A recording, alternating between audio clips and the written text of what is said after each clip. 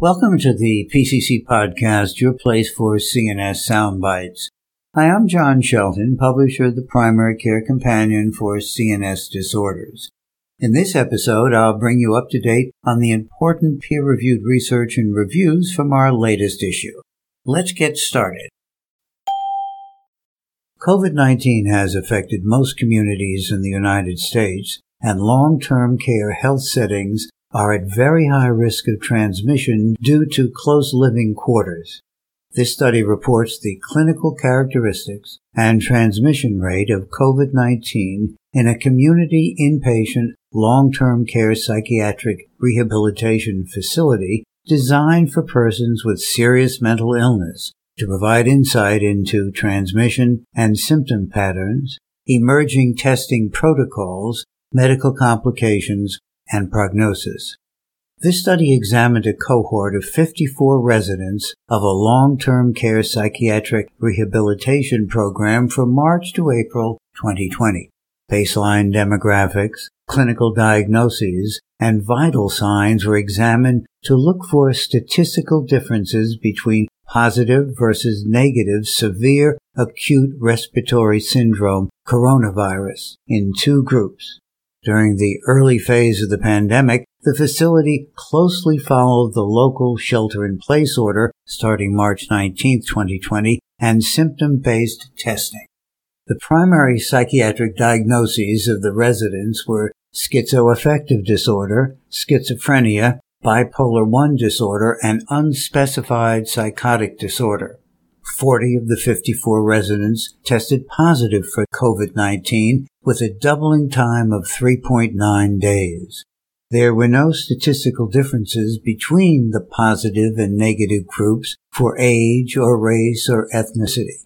Psychiatric and medical conditions were not significantly associated with contracting COVID-19 with the exception of obesity. Medical monitoring of vital signs and symptoms did not lead to earlier detection. All of the residents completely recovered, with the last resident no longer showing any symptoms 24 days from the index case. COVID-19 infection has rapid transmission in psychiatry long-term care settings despite following shelter-in-place orders and symptom-based testing. Research is needed to determine optimal strategies for long-term care mental health settings that incorporate frequent testing and personal protective equipment use to prevent rapid transmission of COVID-19. This project was partially supported by the Quality Improvement Program at Sacramento Crestwood Behavioral Health. Non-adherence to pharmacotherapy for psychiatric conditions is associated with poor outcomes, including increased risk of relapse, increased healthcare costs, and reduced quality of life. This study investigated the strength of association between socioeconomic factors, race, ethnicity, and patient perceptions with medication adherence in individuals with depression. Within a large health system, baseline surveys were sent to adult patients with a clinical diagnosis of depression. Approximately 1,200 patients who completed the survey and had used antidepressants in the last 12 months were recruited for the study. Perception of medication risk and adherence to medications were assessed. In the logistic regression model, less concern about medications and their side effects was associated with higher medication adherence. This association remained significant after adjustment for age, race, education level, and use of other medications or illicit substances. Moreover, patients with older age and lower education level, as well as those who were non-Hispanic white and did not use other medications or illicit substances, were more likely to be adherent to medications. Younger age, black race, and use of other medications or illicit substances were associated with lower rates of treatment adherence. This study contributes quantitative data on factors that impact treatment adherence. Identifying patients at increased risk of non-adherence, having discussion with patients early in the treatment process to understand their concerns regarding treatment options, being sensitive to cultural beliefs, and patiently proceeding with the decision-making process could help ensure better outcomes. This study was supported by a grant from Henry Ford Hospital. Early and higher detection rate of depression among dermatology patients can lead to better prognosis. Increased depression literacy among dermatologists might play a vital role in the early and successful detection and treatment of depression among their patients. The objective of this study was to investigate depression literacy among dermatologists working in India. An online survey with a questionnaire comprising socio-demographic variables and the Depression Literacy Questionnaire was conducted to collect data on depression literacy among dermatologists. Socio-demographic variables included age, sex, educational qualification, practice location, practice duration, and practice type. The response rate was 57%. Most of the respondents were aged 31 to 50 years, female, and working in an urban area. The results revealed good depression literacy status among dermatologists working in India. Female sex was associated with higher depression literacy. The authors maintain that future research should explore the practical aspects of depression screening, management, and referral among Indian dermatologists. Treatment outcomes are worse for bulimia nervosa in patients with type 1 diabetes than for conventional bulimia nervosa. This may be a consequence of late detection and subsequent management. The combination of these disorders has been referred to as diabulimia. However, this is not an official diagnosis and is a colloquial term used by service users and the media to describe the associated maladaptive pattern of compensatory behaviors. Early intervention is required to prevent short and longer-term complications, with intensive treatment approaches having the best current evidence. Collaboration is required between specialist services for patients to receive optimal care. The authors of this issue's continuing medical education offering summarize the latest published evidence in the formulation, detection, and subsequent management of bulimia in type 1 diabetes, while highlighting the need for higher quality research in the assessment and treatment of these comorbidities. Schizophrenia is a chronic psychotic disorder resulting in a substantial health, social, and economic burden across society. A large portion of patients with schizophrenia do not fully respond to antipsychotic treatments, placing them at risk for relapse, and non-adherence is a major risk factor for poor treatment outcomes. This large cross-sectional survey of 150 physicians and their patients collected data on adherence, treatment response, health-related quality of life, and work productivity and employment to better understand the burden of partial treatment response on patients, their caregivers, and healthcare resources. Of 1,489 patients included in the study, 59% were classified as responders to treatment, 29% were partial responders, and 8% were considered non-responders. Partial responders were less likely to be always adherent with their current treatment and reported more frequent side effects and poor efficacy compared to responders. It is uncertain whether lack of response drives reduced adherence or whether poor adherence leads to reduced response. However, it is well recognized that these two factors are associated. Partial response was associated with reduced health-related quality of life and quality of life satisfaction, an increase in work absences, and greater overall work and activity impairment, all of which lead to increased mortality, morbidity, and high economic cost to society in this patient group. Improved therapeutic approaches, either new therapies or optimized treatments, may improve adherence and response rates, subsequently improving outcomes and reducing burdens on schizophrenia patients and their caregivers. This study was funded by Merck Sharp & Dohme Corporation, a subsidiary of Merck & Company, Inc. India is combating a large-scale migrant crisis in many states during the COVID-19 pandemic. Given the lack of qualitative research on this subject, the objective of this study was to explore the experiences and perceptions of migrant workers residing in a shelter home during lockdown due to COVID-19. The study was conducted with 54 migrants who were staying in a makeshift shelter home in India.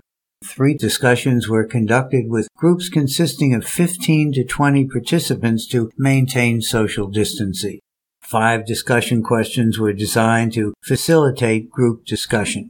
Migrants were most concerned about how and when they would be able to return to their native homes, as well as pending agricultural-related work, their families, and job insecurity. Most of the migrants supported the government-mandated lockdown and agreed that they would follow all instructions as they feared contracting COVID-19.